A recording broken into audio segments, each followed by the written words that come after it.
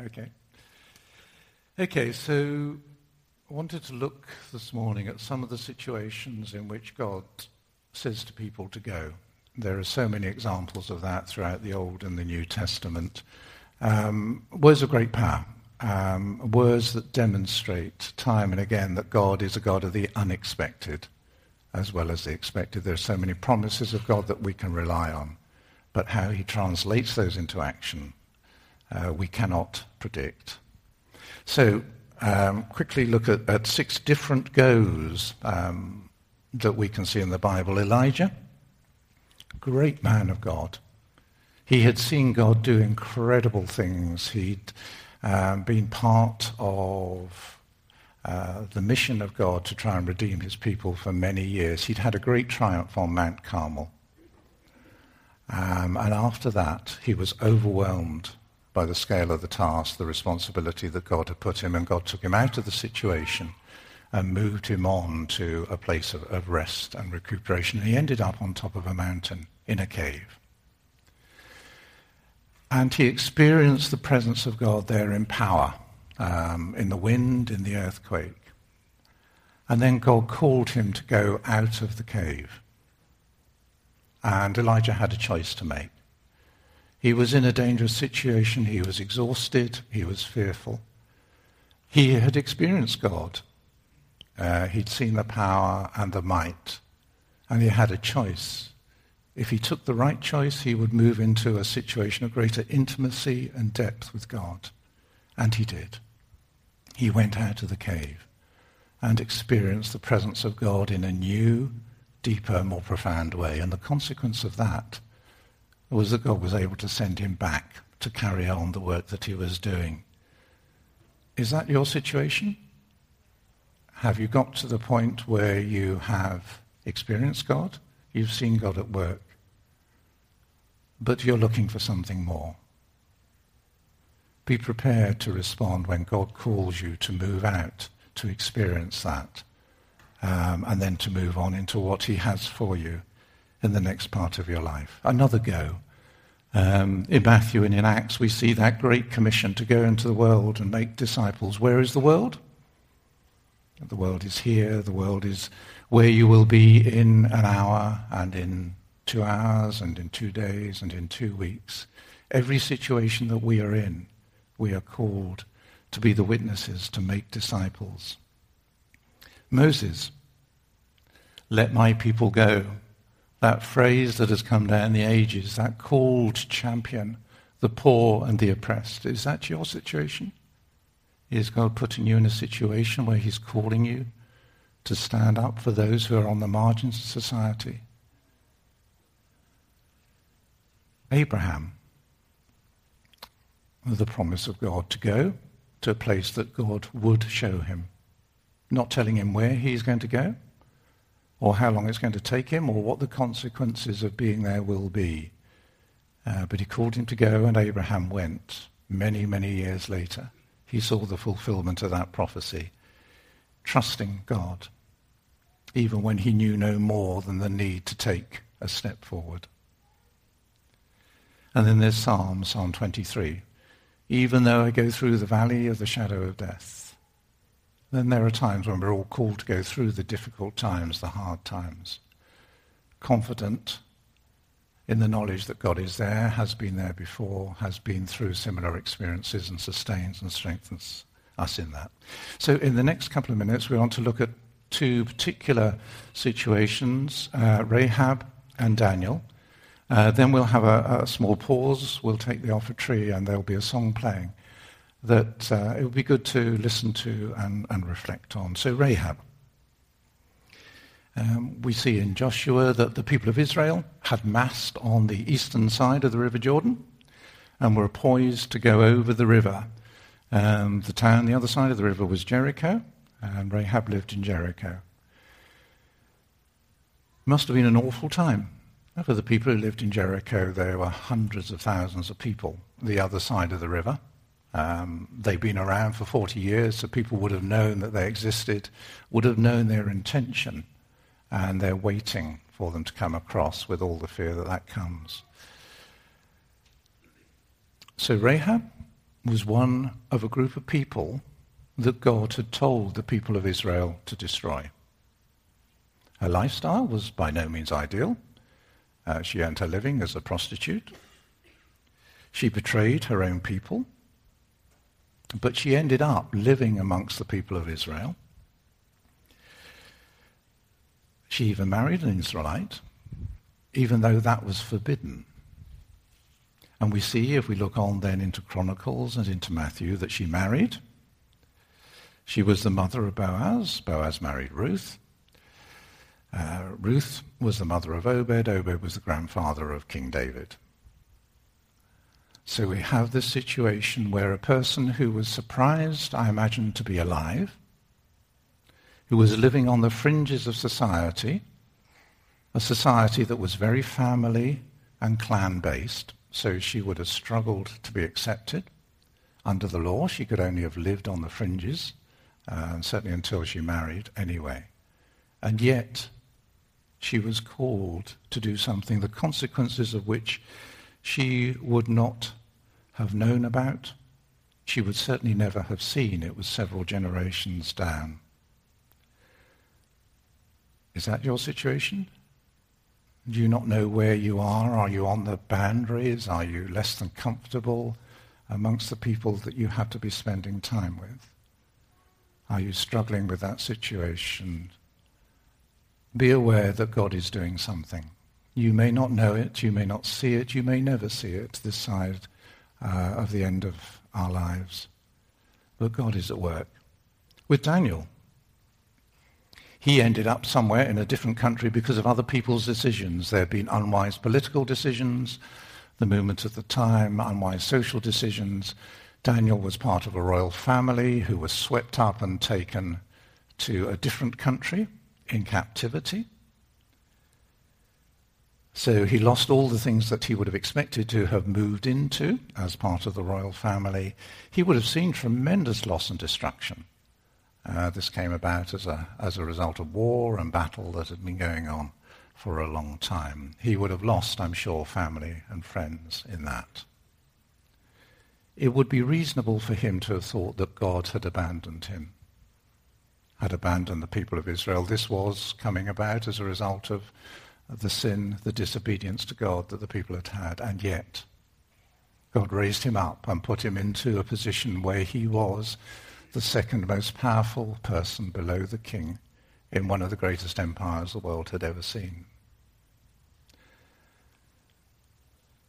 The God of the unexpected, taking things in a way that we could never anticipate. The first century church, could anyone have anticipated what would come out of a group of relatively uneducated people, filled with the power of the Spirit, reliant on the power of the Spirit, changing the world, turning it upside down? So at this point, we're going to have a pause. In a moment, I'm going to ask the welcome team to come forward and take the offertory. This is for those who feel themselves part of the membership of Sunrise. If you're visiting with us today, this time is a blessing from us to you, we hope. Please allow the baskets to pass by. So if the welcome team would like to come forward, and we'll hear the song called Blessings.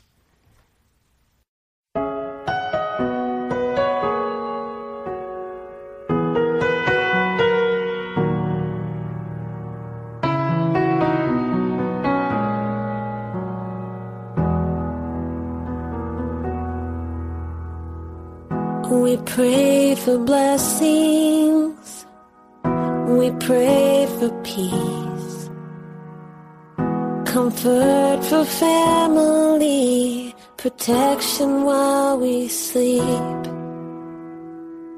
We pray for healing, for prosperity. We pray for your mighty hand to ease our suffering. And all the while, you hear each spoken need. Yet love is way too much to give us lesser things. 'Cause what if your blessings come through rain raindrops? What if your healing comes through tears? What if 1,000 sleepless nights are what it takes to know you're near? What if trials of this life are your mercies in disguise?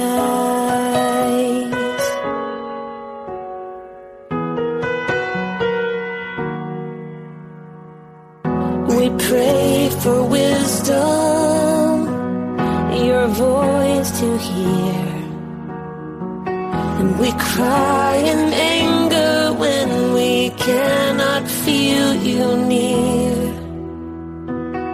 We doubt your goodness, we doubt your love, as if every promise from your word is not enough.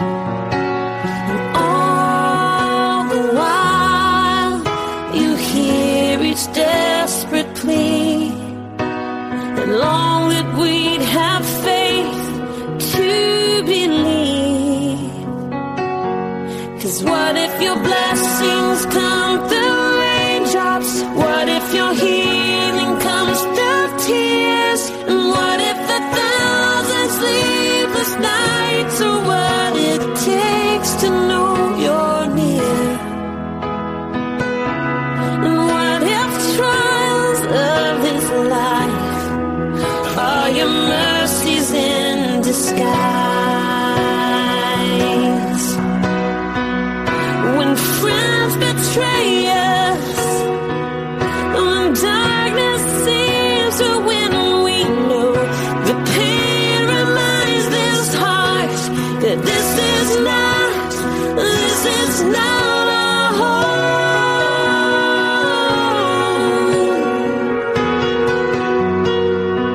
It's not our home.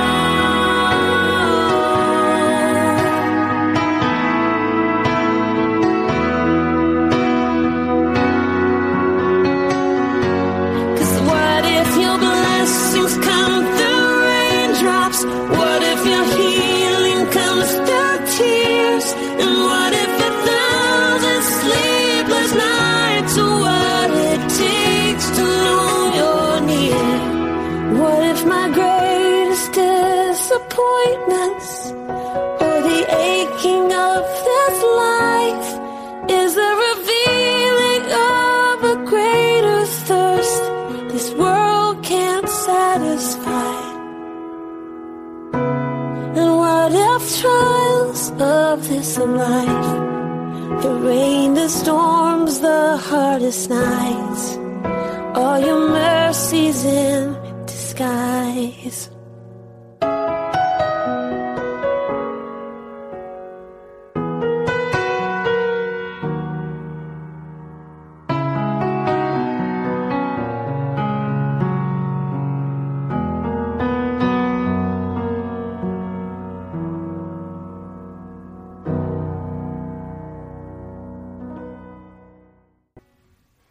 So, yes, this is not our home.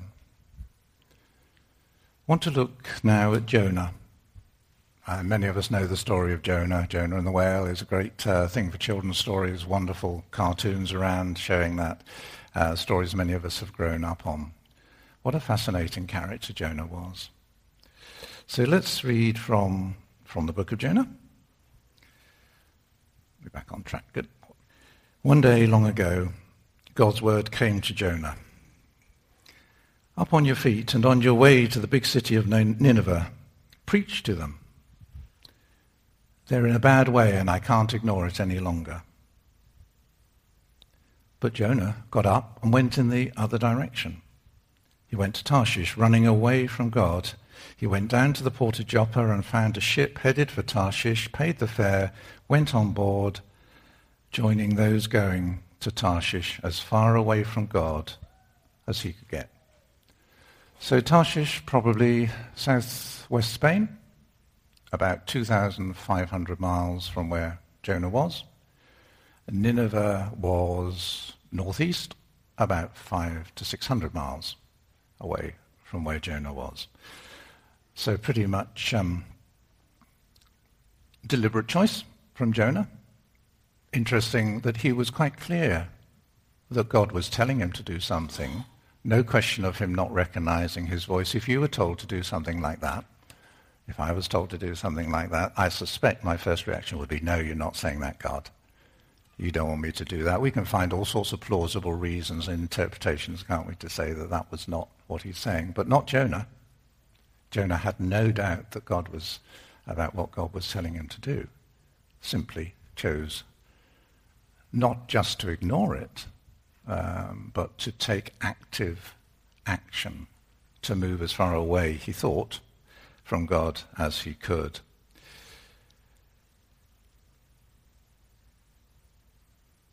Are you faced with difficult decisions? How do you deal with them? I know when our children were young, inevitably they ended up on their dinner plate things that they enjoyed eating and things that they didn't enjoy eating. If you're faced with that situation, of course you've grown up now and you're never faced with that situation because you know that you've got to eat everything and it's all good for you.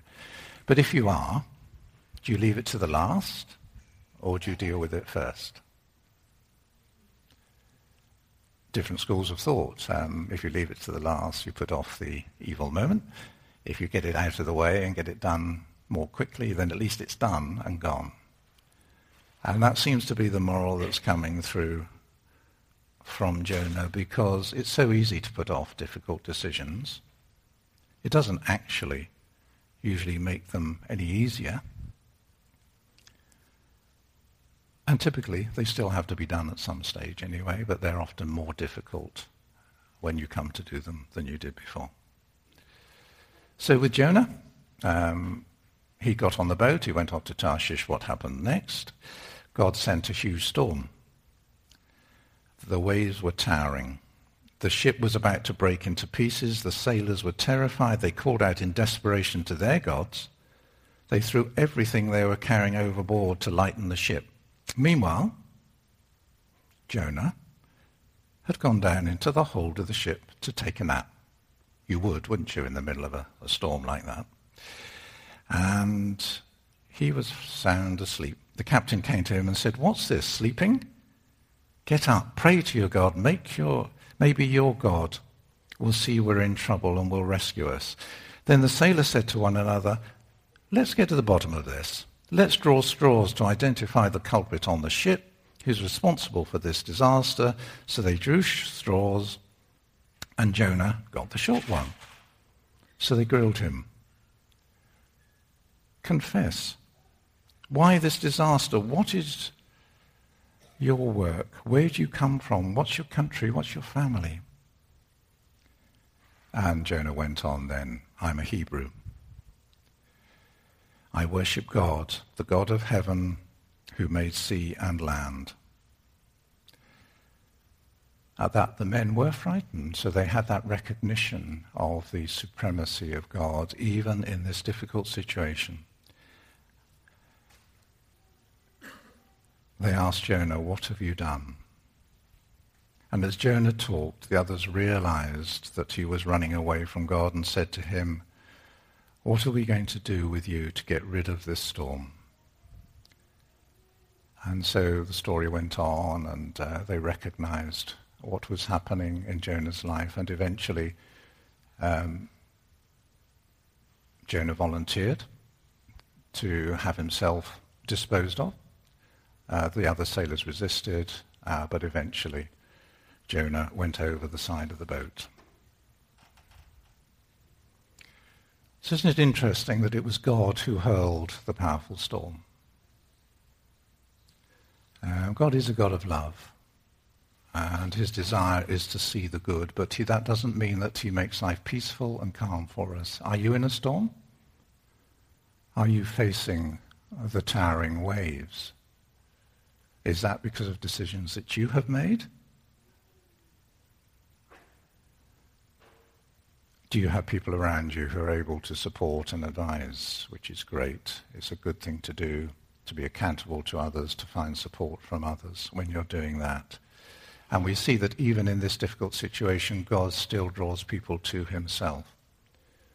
even when you're running through difficulties yourself that make it difficult for you to see what you're going to do next, nonetheless, God can be using you, can be using me to draw others to him. And God did provide a way out for Jonah, but it required complete self-sacrifice. The way back for Jonah was bad. What it means to be in a large fish, however large the fish is, for quite a substantial period of time, any time at all, doesn't really bear thinking about. But the alternative for Jonah would have been to have been over 2,000 miles away from home, with people that he didn't know, in a society that he was not familiar with. And then if he had decided to go back, it would have been a long, tedious, difficult journey for him to do.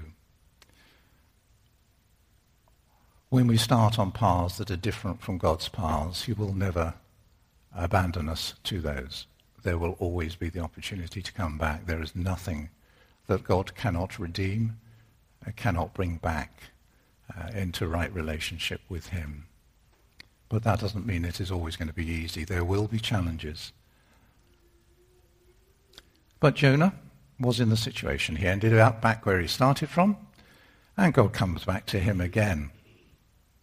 So God spoke to Jonah a second time. Up on your feet and on your way to the big city of Nineveh, preach to them. They're in a bad way and I can't ignore it any longer. The same message as before.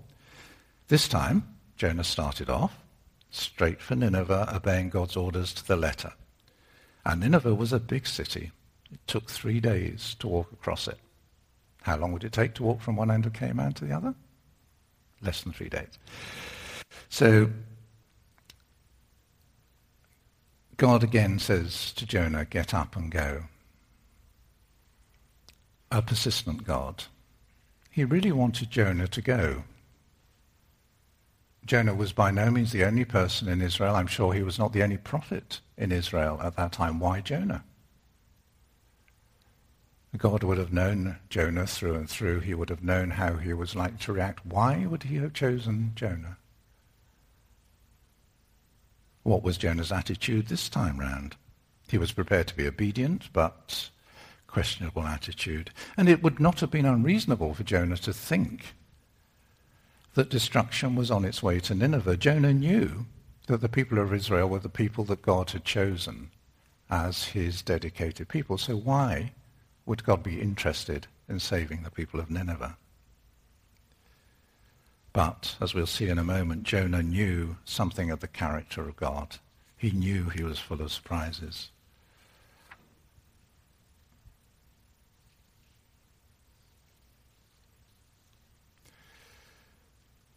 So Jonah got to Nineveh.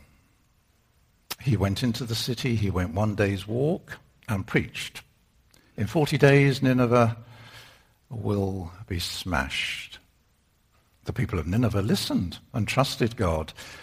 They proclaimed a citywide fast, dressed in burlap to show their repentance. Everyone did it. Rich and poor, famous and obscure, leaders and followers.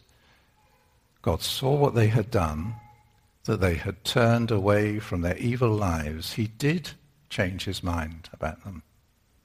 What he said he would do to them, he didn't do. Isn't that great? God actually saw people turn and respond. You would have thought Jonah would be excited, wouldn't you? Was Jonah excited? Chapter 4? He was furious.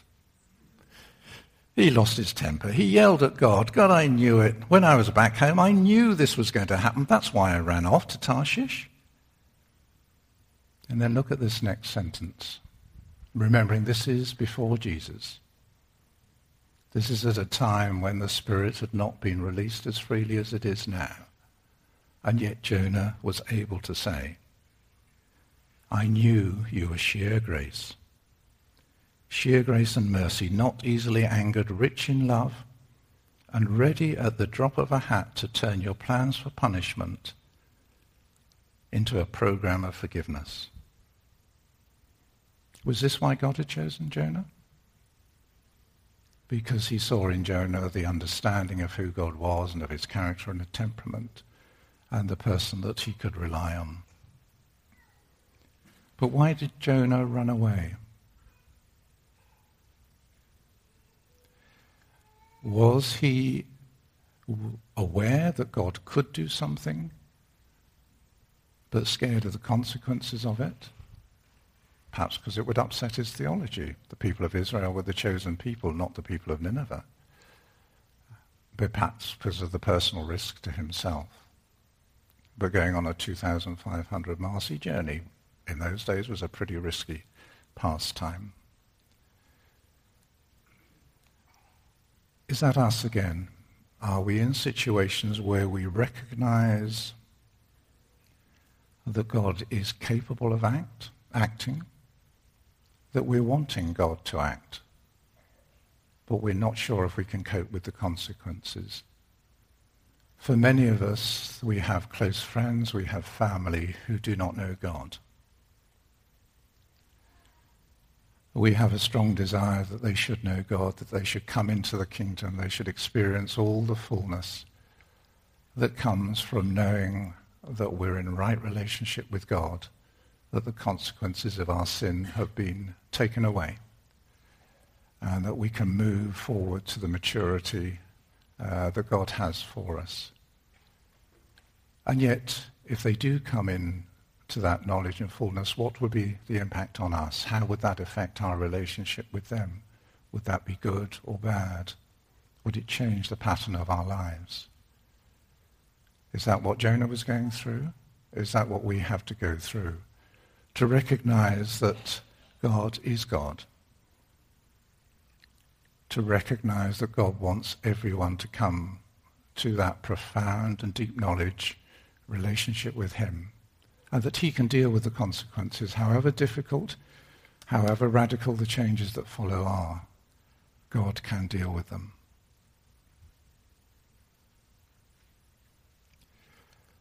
So Jonah moves on, having made this profound statement of faith.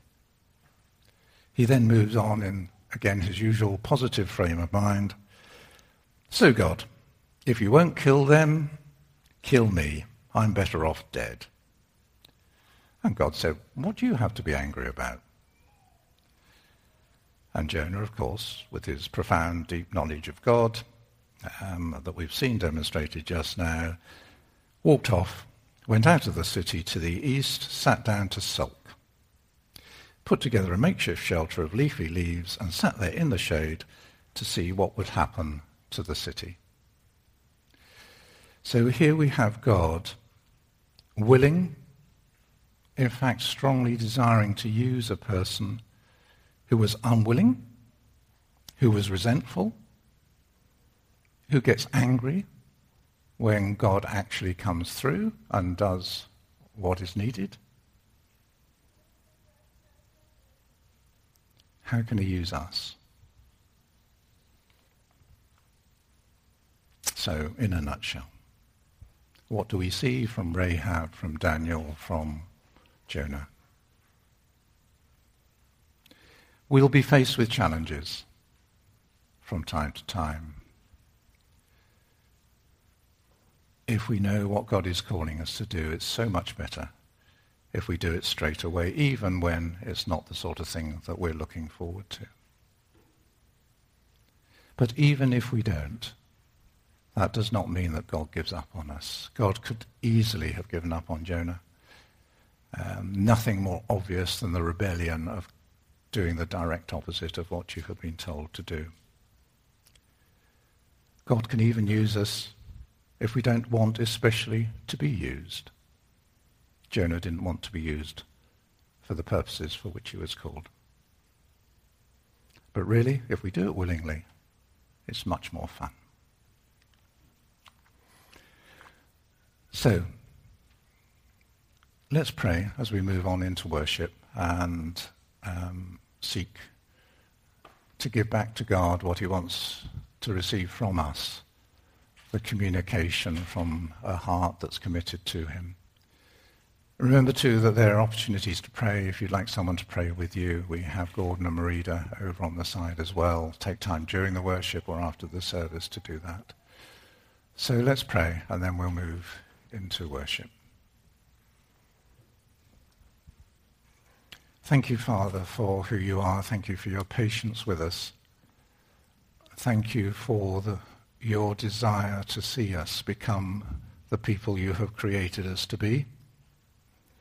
Your willingness to be not only patient, but to be challenging, to be loving and caring in how you do that. For many of us, Father, we're facing changing situations. Some of us you have called to go, to move on into other things. Others you are calling to consider that. Others you are calling to stay and to work in the environment that you have already placed us in. For each situation, Father, we ask that you will release your Spirit, that you will release in us the ability to be dependent on you more and more, to trust you for the things that are beyond our power and capacity to do, and to have our eyes open to see where you are at work, and having the desire to be in partnership with you to see your kingdom grow. Thank you, Father. Amen.